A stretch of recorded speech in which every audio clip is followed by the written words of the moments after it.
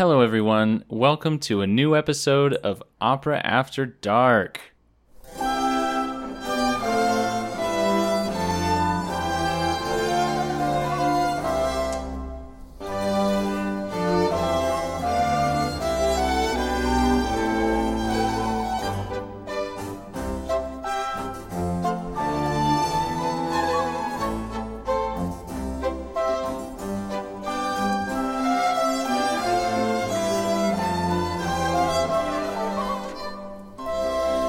Today we're talking about an opera that I would guess most people don't know anything about. Most people haven't even heard of, even opera fans.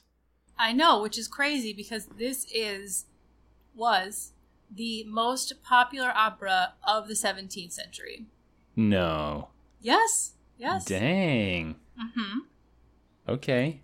It's called Il Giassone, which it's sort of very loosely based on the myth of Jason and when he goes to find the Golden Fleece. It's like vaguely based on that, but like, not really. Right. I totally remember the myth of Jason. And by saying that, I mean, I don't at all. I was just going to say, all you Jasons out there, because that's a popular name in our generation, this opera is your opera. Because isn't Giassone like Jason? It is. Oh, that's funny. Jason, the opera. Jason! You know, it shows how little I know. I think it was last night, Olivia and I were watching it's a new movie on Netflix called Enola Holmes. And it's with, is her name Millie Bobby Brown, the one from Stranger Things? Mm-hmm. Is that her name? Mm-hmm. Okay, yeah. So she's Sherlock Holmes' brother. That was and yet.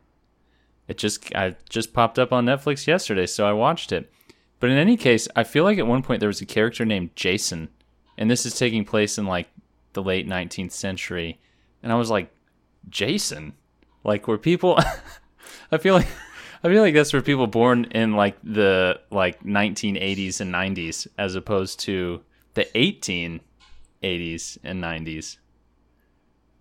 Yeah, but I mean, it is a Greek myth, so this was like way back in... Right, exactly. But what... So like, the name of Jason has been around exactly, for a and while. I was not recalling that information. I wasn't aware of the myth about Jason. It doesn't sound like a biblical Right. name. It sounds like the names of like a villain in the 80s, like a John Right. Hughes movie. And then there was Jason, in addition to Molly and, you know, To be Zach. fair... To be fair, Well, to be Chaz. fair, Oh, Giassone would be like the Italian version, and I'm sure there's like a Greek version of the name. So I wonder how popular the name was in England, which is basically the only place you'd actually say Jason, right? Right. Yeah. I don't know. I don't know. I mean, wasn't there a period in time in like the 19th? I'm really like blowing this out of my ass right now. In like the 19th century where like there was this big resurgence in Greek mythology and Greek culture, and you can see it in the art and everything. And people were really interested in those stories. I wonder if there was a resurgence in the popularity of Jason. I really don't know. I guess we need to look at like history of like name popularity in England. I don't know. It reminds me of that one episode we did a really long time ago about that Meyerbeer opera. No, it was a Handel opera called Deborah. And we just Deborah. I feel like we just got really drunk and just ran around the whole time being like, Debbie! I mean, similarly, I mean, I just picture some like random dude named Jason. Not that there's anything wrong with being named Jason, but like this random, And like a polo shirt and cargo pants. like frat boy Jason. Frat boy Jason. Just like what? So we've got an opera about this frat boy. His name is Jason. Right. Well, he's kind of frat boy-ish All right. in this opera. Okay. Well, now that Okay. we've gone down a deep Jason rabbit hole, Right. what's the deal, Elspeth? Well, first, So- who composed this opera? Great. I can talk about that. This opera was written by the most popular composer of the 17th century, Francesco Cavalli. Nobody knows. Right. He was born Pietro Francesco Caletti Bruni He took the name Cavalli because apparently his patron, his name was Cavalli, and I think that was a thing back then, where if someone was sort of like caring for your career, you sort of took their last name. So it's Francesco Cavalli, born in 1602, died in 1676, which means he was how old when he died, Kyle? 74. 73. Oh, well, okay. No. That was a trick question. We'll say 7. It was a trick question. I'm sorry. What? Excuse me, what months?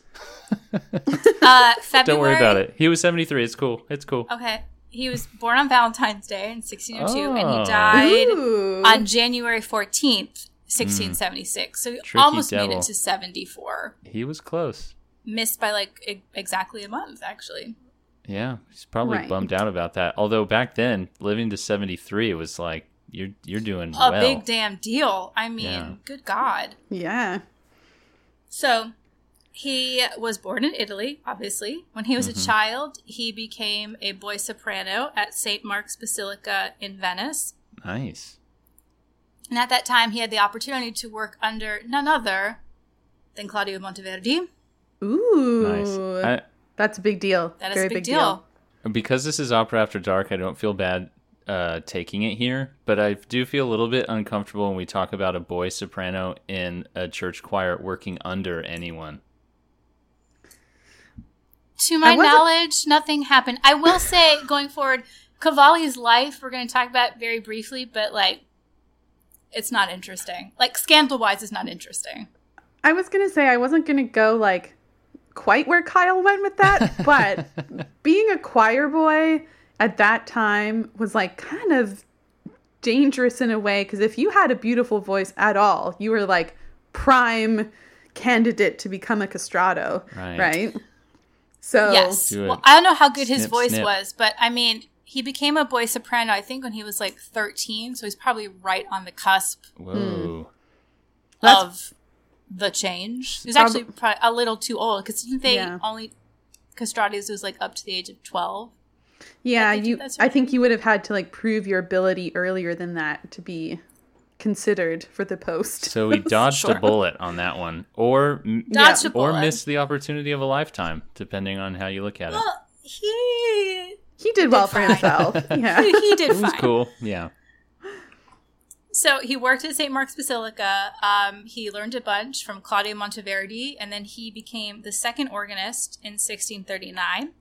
He became the first organist in 1665. Ooh, promoted. And yeah, he became the Maestro di Cappella in 1668. So he worked his That way was up quick. from the St. Mark's Basilica. He started writing for the stage around like 1639-ish, and he did write some other stuff, but he's really known for his operas. He wrote 41 operas Dang. in his life. Whoa. Only 27 of them are still in existence today. The rest of them are lost. It's really interesting, his dates. I was looking at his dates kind of in the context of other things, that like the first public opera house opens in Venice in 1637. Yes. So this guy was like on the trend, was- probably. Right on the cusp. And that, I think, Yeah. is what ended up making him the most popular composer of that time. Because right around that time, Kyle, is Yes. in Venice, they built the first public opera house. So up until that point, opera had been like, I feel like Monteverdi and, I don't know, people before him, you know, whatever. Yeah. The Florentine The Camerata. Florentine Camerata, thank you. They wrote operas for the court. So there are these big, huge, grand affairs, huge orchestras for the court, the kings. They were not really for the populace. Mm-hmm. So then in Venice, they built, and I for the life of me cannot remember the name of this theater. They built the first. San Cassiano. Thank you. Dang. They built the Encyclopedia. an interesting thing to have at your fingertips. So they built the first public opera house, and Cavalli pretty much immediately started composing operas Nice. for this space. And that, I think, really led to his popularity. And this is sort of what made opera what it is today. It was for the general public. So the operas I don't know the best way to describe this. They were not very, like, court operas were considered this, like, elevated high art thing, and these operas were, like, kind of lowbrow, I was going to say, dirty. you can say lowbrow. That's fine. Yeah, kind of dirty. Like, they were meant to entertain. They were meant to entertain people. Nice. Yeah. Around this time was sort of like the very tinkering, tiny sort of beginnings of what bel canto singing sort of is. There's a big emphasis on this whole, like, Venetian opera style of formal arias. So, like, choruses, forget it. No one gives a shit. So this is, like, the rise of the castrati. This is the rise of, like, I don't know, the movie star, rock stars of that time period. And so I would say around the middle of the 17th century, operas had maybe, like, 20 arias in them. Like, the basic structure is, like, everybody sings an aria. It's, like, in verse form. It's usually in 3. These are, like, all da capo arias, right? Like, all da capo arias. Yeah. There's, like, maybe a little bit of recit, but nobody cares about recit. All arias all the time. And by, I think, around, like, 1670, I think the statistic I read said most operas averaged, like, over 60 arias in them. Oh, my God. And I feel like every character... It was just, like, every character gets at least 2. Right. And there's a lot of characters in some of these operas. Most of these operas, like, 3-4 acts, they always have a prologue. I would guess it's a full night at the time. Like, people were into it because it's basically like the version of, like, you know, a CD or an album, you know, where you just have songs. Like, you want to hear somebody sing songs. That's what you're there for. But dang, definitely going to an opera now. My closest experience to this is going to see a Handel opera with, like, you just have, like, aria after aria with the tiniest little bit of dumb, meaningless recitative in between, and then they're all da capo arias, so they're super long, and they all sound exactly the same. Well, in some of Handel's operas, yes. But I feel like other composers were better about creating variety. If we're talking about the same opera, like, there's one particular Handel opera I saw where it was just, like, the pace of the writing was so slow and everything sounded very similar. Right. But da capo arias can be really, like, amazing and interesting if there's actually variety from one to the next, right? If they all sound the same, then it's just going to be real boring. And the whole point was that, like, you ornament it in the return of the A so that it's actually, like, exciting and interesting and virtuosic and vocal fireworks. I've been prejudiced against da capo arias for a long time, back to when I was a music student. And you would go to these voice competitions, and there'd be, like, different groups, you know, based off of your gender or your age or whatever. And then their winners would be announced, and then there would be a winner's recital. And so you have, like, 20 different groups. You have 20 different singers all coming up to sing an aria, and it's already been, like, a long day or weekend. And they say to the winners, you can choose what you would like to sing on this recital, like one aria, but please don't do a da capo aria, or if you do, like, don't do the da capo. Just, like, do all of your big fireworks in the first time through. Like, do that. Mm-hmm. Did they listen? No. The couple of times where I was fortunate enough to win anything, I'm like, great, I'm going to sing my shortest aria, like, get in and get out. But these people, like, they're just like, this is my moment, and I'm taking it.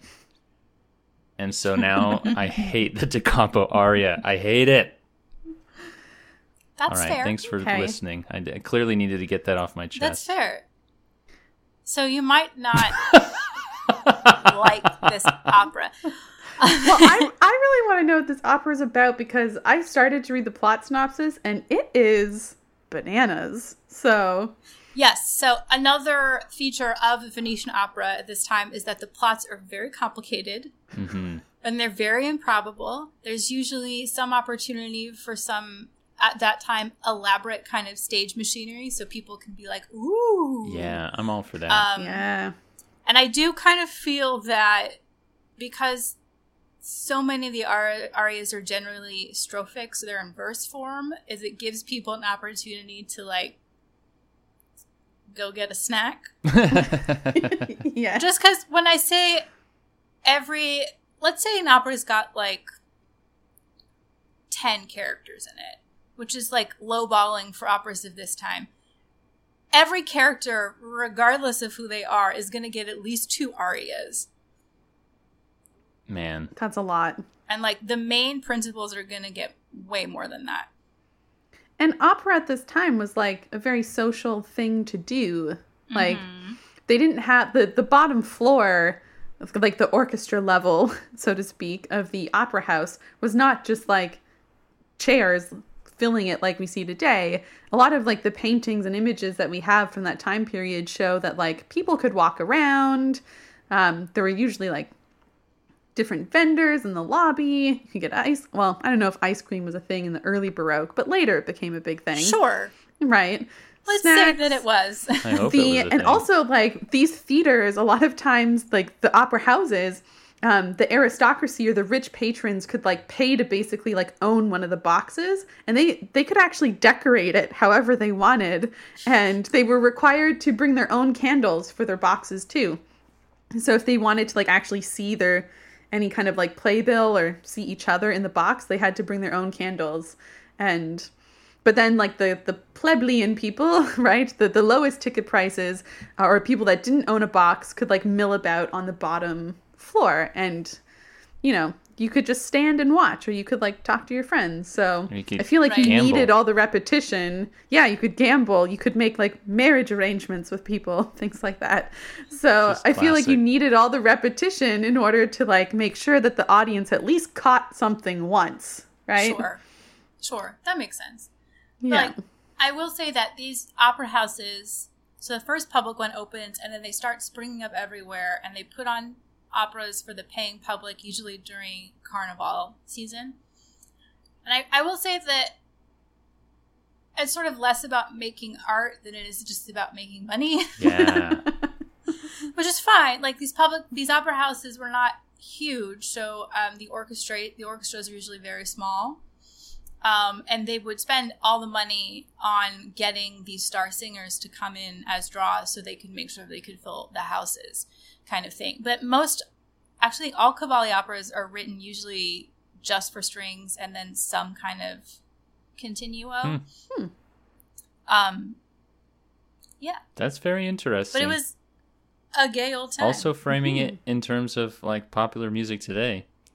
It's like very small band. You have like one big name singer and like a lot of songs that use the same 4 chords just on loop. Sure. Or like shows that have pre-recorded tracks instead of live musicians. Right. Yeah. Bothers me. Not cool. Okay, so So what's this opera about? What Right. happens? I will attempt to tell people what this opera is about. wait, I need I'm sure I'm going to lose track I at some probably point. will too. Yeah. I Yes, also would Kyle. like some context on, so this is his most popular opera, I'm assuming. Yes, it was written in 1649. Okay, that was the other question I was going to ask, where it came in the output. So kind of in the middle, like early to middle. Mm-hmm. But then I'm sure it just rolled and people just kept performing it. At some point, and then, it just stopped. Yeah, Disappeared. but it exists still today, correct? Yes. We have the score for it. I did. Oh, so here's the thing. I can tell this story. When Ian and I first started dating, I was a little more into this opera than I am now. And so for Valentine's Day one day, because they have a copy of the score. It's not like it's in finale or anything. They have a copy of the score at Yale, but you can't, they won't give it out to people to check out because they only have the one copy. It's a rare thing, whatever. I think Ian lied to somebody and said it was for a thesis project and took it and then photocopied it. So I have it and I was like, oh my God, I have the score from Giassone. That's so exciting. And then I lost it. Oh no. Oh no! I think the last time we moved, and I don't know where it is. That's a bummer. Oh. It is. It's a big old bummer. Does Ian know that you lost it? He does know, yes. That's good. That's fair. Yeah. But No wow, good lies. for him that he went and copied a whole score. I know it's Ooh, very a long sweet. one too. That's not an very easy sweet. process. Like, I you know. do that basically a page at a time. Wow. It's true. Bless And his heart. that's when you knew. That's what I do. Okay, All right, I'm ready. gonna preface this by saying this opera has like 25 named characters Oh gosh. in it. I was gonna say there are only 4 that you really need to know about, but that's not true. Let's just do it and let's see what happens. Okay. I'm ready. Okay. All right. So there's a prologue, and in most prologues at this time, it's like 2 gods who are like commenting on what is about to proceed on the stage. So it's like the god of love or like Apollo, and they're all in the heavens and they gather together and they're talking about some shit. So that's what happens in this. So Apollo and Cupid appear and they're debating on what the outcome of the drama that they're about to watch is going to be. Apollo says that, I'm going to say this now, it's not going to make sense, it'll make sense in a second. Cool. Apollo says that Medea should be Jason's wife, they should live together forever, and Cupid says that Isiphile should be Jason's rightful wife, and that's sort of how it ends. We'll explain this in a second. So, Act 1. Yes. Hercules, who is Jason's bud, in the war. I don't remember this myth at all. The war, the Trojan War, sure. He's, yeah. yeah, right? I don't know. That's like Achilles is a Trojan War. Achilles is also in this. Oh, really? Is Hercules Ooh. involved in the Trojan War? Yes. I should really shut up because most of what I know about Right? Hercules Wait, isn't he? comes from the Disney movie, so, Is Hercules in the Trojan War? It seems like Hercules was part of like a expedition to Troy before the Trojan War. He helped like try and sack it at one point. But Okay. I don't think that that Hercules and Achilles fought together during the Trojan War. yeah. That sounds about right. Well, I stand corrected. That is about as much as I know, though. This is already growing terribly. All right, So, so Hercules Act 1. and Jason are Jason. friends. They're bros. Hercules and Jason are these 2 overroided frat boys, and Hercules has convinced Jason that the best thing for him to do is to ditch his wife, a woman named Isiphile, who is the soprano. Jason is a castrati. He's like, ditch this woman, let's go off, and let's go continue on this magical quest that we have to find the Golden Fleece. So for anyone who does not recall, the Golden Fleece is in Greek mythology, and what it is this magical artifact. It's the fleece of a magical golden ram, and it has like powerful healing abilities, and whoever owns it is like heir to the rightful throne, and it's magical. So it's like equivalent to like the ring or Sure, yeah. It's equivalent to it doesn't make people evil. no, but the idea that like it has magical powers and whoever possesses it like has those magical powers. Yeah. Yeah, okay. Yeah. So they're like, we want to get it. Jason's like, you know what? You're right. Let's do this. So they go off to find the Golden Fleece, and they end up on this island called Colchis, I think is the name that how you pronounce it. I'm not 100% sure.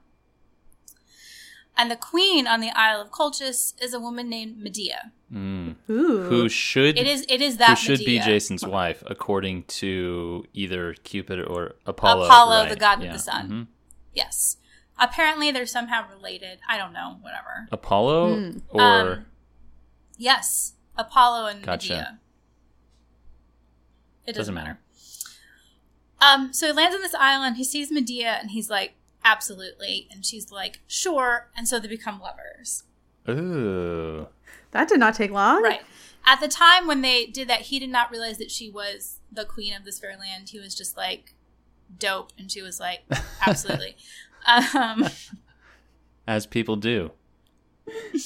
So he falls basically in lust with her. She falls in lust with him. And she's like, I'm going to be with you. I'm just going to ditch my husband, Aegeus. Oh, shoot. Did Jason know that there was another man? No, and no, they don't care. Doesn't matter. Doesn't matter. It doesn't matter. Just roll. It doesn't matter. Okay. So it's like a love square Right. Nice. in this opera. So then you have the character of Orestes, who people might remember from the opera Electra. Yeah. All this bad shit that people do, like murdering children, murdering family members, that doesn't happen in this opera. It happens like that later. is good. Mm-hmm. So Orestes is a really close friend of Isiphile, who is Jason's wife.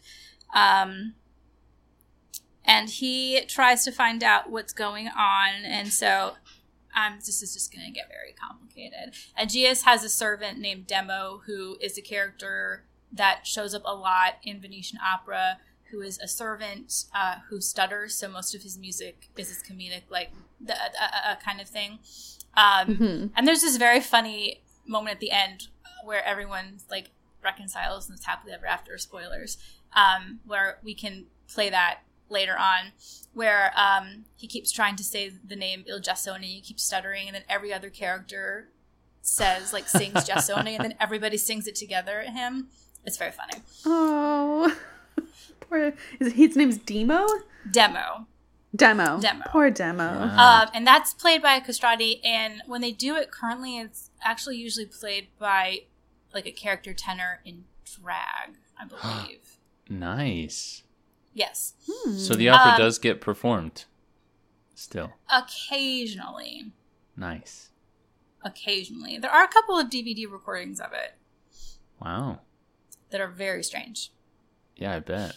Although that sounds like a lot of fun, like a character tenor in drag. Yeah. There are a couple of them in this opera, I think. So did you just allude to the fact that this is an opera that doesn't follow the form of if it's named after you, you're dead? Well, doesn't that rule only apply if it's a female? I don't know. No. And the opera's named after you? Oh, that's true. Right. That's true. This does go against form, that it is named after a character and nobody dies at the end of it. Although a couple of people try and commit suicide. But unsuccessfully. Unsuccessfully, so All it's right. fine. All right, so Giassone and Medea are Getting it on. they're having a good time. They're getting it on. This goes on Quite some time. for a while. Oh, wow. That was a long pause. This goes on for a while. And then they meet together again, and they have a scene where she confesses to him that she, in fact, is Queen Medea. And this part's a little bit confusing to me. And he's like, oh my God, I guess I remember you from long ago. I love you. And she's like, I love you too. And you're the father of my 2 kids. Oh, What? snap. But no, so he's like, awesome. And then everybody's happy. But And does then he there's really a big, think it's awesome? I think so. Nobody, Cool. look, Yeah, yeah. no one's a hero in this. Jason's stupid. Yeah, he's like just, you Okay. know, I mean, it's better this dude that... brother sort of is like rolling with shit. I feel like the modern day interpretation would be like, that's not my kid. So at least he's like, you know, True. not disowning True. his own children. So Right. everybody's happy. But then wait, what about Isaphile? We'll get to her in a second. Okay. There's okay. a big scene that's semi-famous that we should play a little bit from, where Medea, it's like a big Shayna because, you know, she's also a witch. Nice. Right. Where she invokes Pluto, who is, you know, god of the underworld, to protect Jason and help him on his quest to find the Golden Fleece.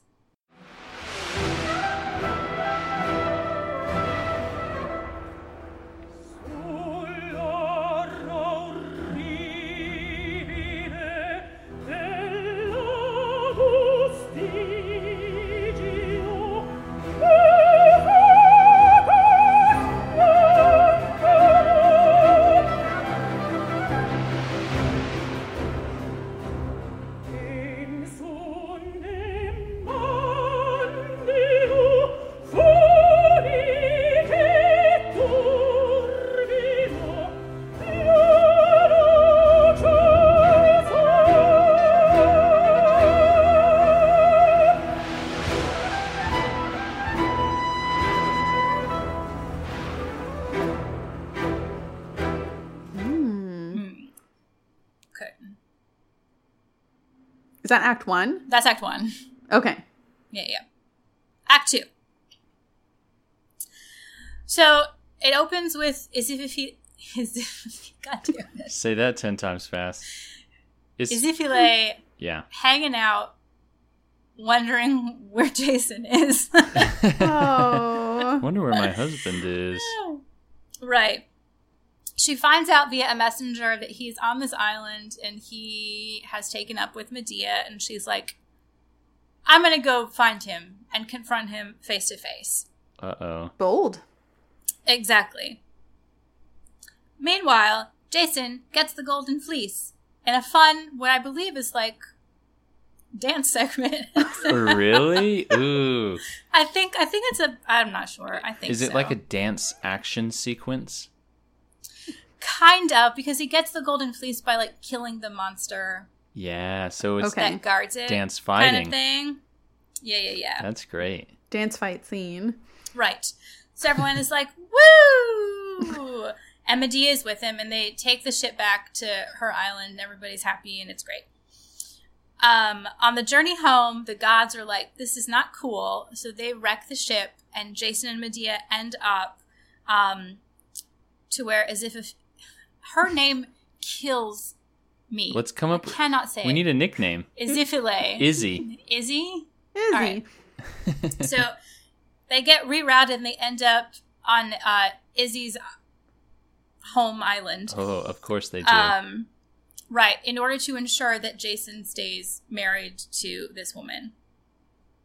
But Medea is stranded there as well? Yes, so the gods are like, Okay. Jason cannot shirk his marriage duties. Okay. We're going to force him back onto this island.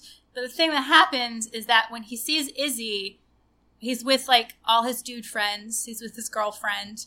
And he's basically like, I don't know who this woman is. She must be crazy. Oh, Oh, dang. not cool. Not cool. And so that's curtain, act 2. Dang. He pulls like a classic like Danny Zuko where like before they were like playing on the sand together and now he's like, I'm cool. Kyle, what a reference. He's rocking Well and done, rolling Kyle. and whatnot, you know. Moving on. Act 3. So, Yes. oh, I was just going to say, like, this plot is crazy, but it sounds like it would actually be really fun to stage it because so much wild stuff happens. Right. It's true. And the one DVD that I own that I can't watch because who has a DVD player? I still have a DVD. I'm almost Do you? embarrassed to say that I do. Yeah. Well, I have a Blu-ray player that can play DVDs. Oh, okay. We like hunted down a DVD player that can play DVDs, Blu-rays, Don't even say it. HDs, and well, VHS? no VHS, but the DVDs can be, and the DVDs and the Blu-rays can be from any like zone because you know how they're like coded for certain zones, like a Eurozone around the or world. Yeah. So like we can play Eurozone DVDs on our DVD player. Dang. Ooh, fancy. Can get some This was a good- very like intentional purchase. I thought you were going to so- say something about Betamax, and I was like, Naomi, your family and the Betamax. Yeah, we were big on the Betamax, but I don't have a Betamax player. My parents still do, but I don't. Nice. Okay. All right, well, All right, back to Jasone. Next act. This is Act 3? All right, Act 3.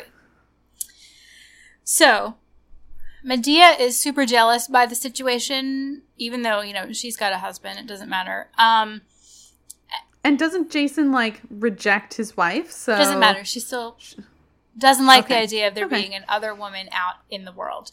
Okay. So Medea convinces Jason to kill Izzy. ooh. Does he do Jason's it? like, yeah, okay. But then he gets one of his guards named Besso to do it for him. And in a series of, I'm sure, hilarious mishaps, Besso accidentally throws Medea into the ocean instead of Izzy. Oh, just classic. Ah. So she's drowning, and Aegeus is there because obviously he's followed her because he's sort of like this very limp noodle character, who was just like, I love you. So she's rescued by Aegeus, and she's sort of forced because, you know, he saved her life to be like, repledged her ever-loving fidelity to her husband kind of thing. How honorable. Wait, is Aegeus is not her husband? Yeah, he is. Yeah, he is. Oh, he is. He is. Okay. Yeah. Okay, sorry. So Yeah, she's okay. like, fine, you're right. You saved my life. I guess I'm in love with you again. He's like, cool. I'm going to go kill Jason. Nice. Oh, no. So Everybody's trying to kill everybody. Jason is asleep because he does not realize that Besso tried to kill Medea instead of Izzy. So he's sleeping peacefully in the knowledge that his wife is dead and he can run off with Medea. Dope. So Aegeus creeps up on Jason while he's sleeping and he tries to kill him, but Izzy is there and she's like, no, don't. He's my husband and I love him. She still loves him. Yes. Okay. Jason wakes up and he's like, Izzy, What are you doing here? what are you doing here?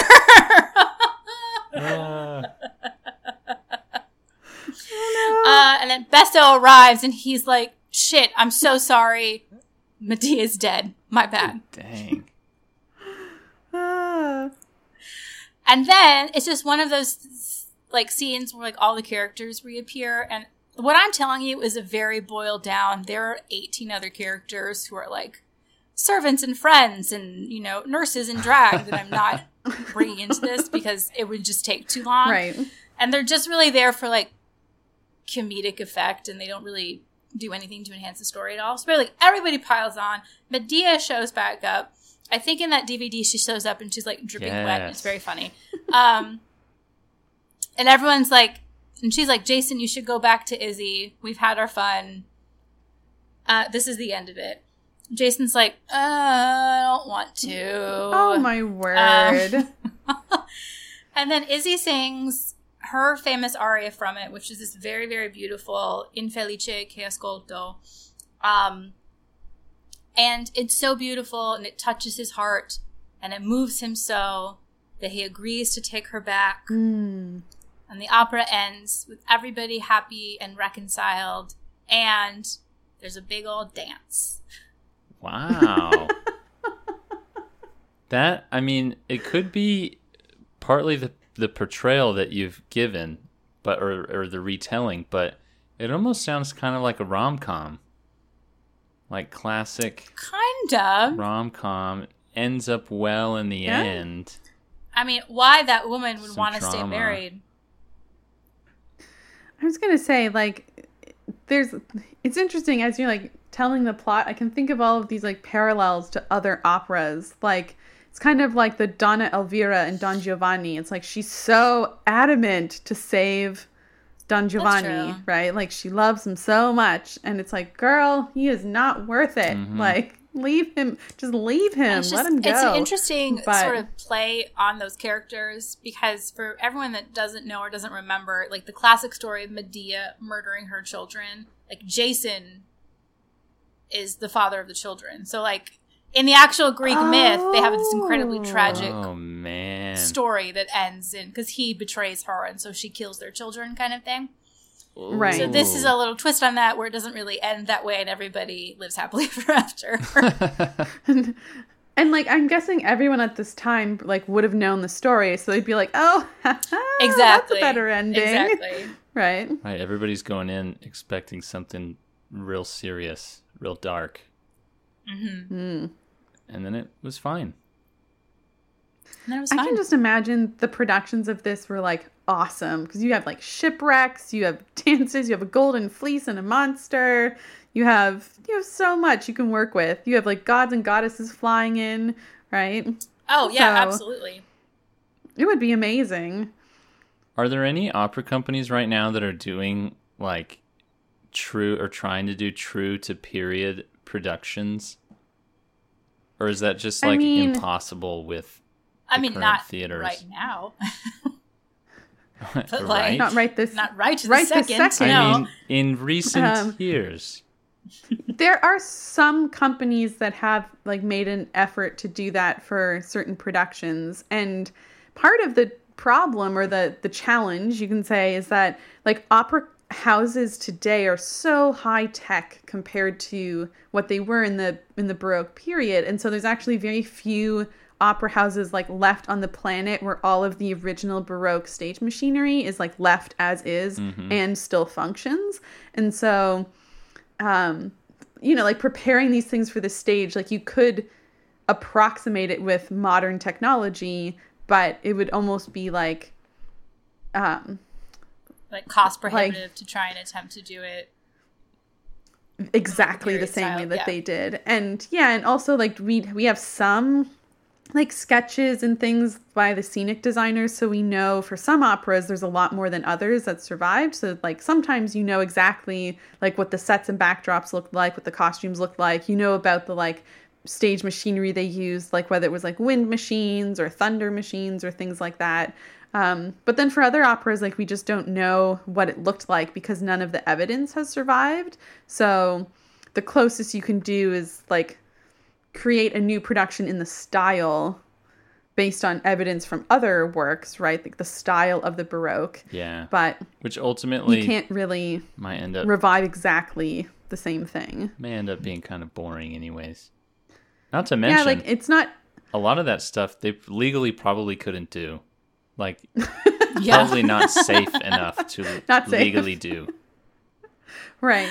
That's fair. This is not the same period, but a couple of years ago, I guess it was like easily over 5 years ago, when Opera Renaissance, I think, was like the reinvigorated second attempt at New York City Opera was happening in New York City. They tried to remount like a reproduction of the original Tosca by Puccini, because we have a lot more of the like information about the sets and costumes, everything, what it looked like.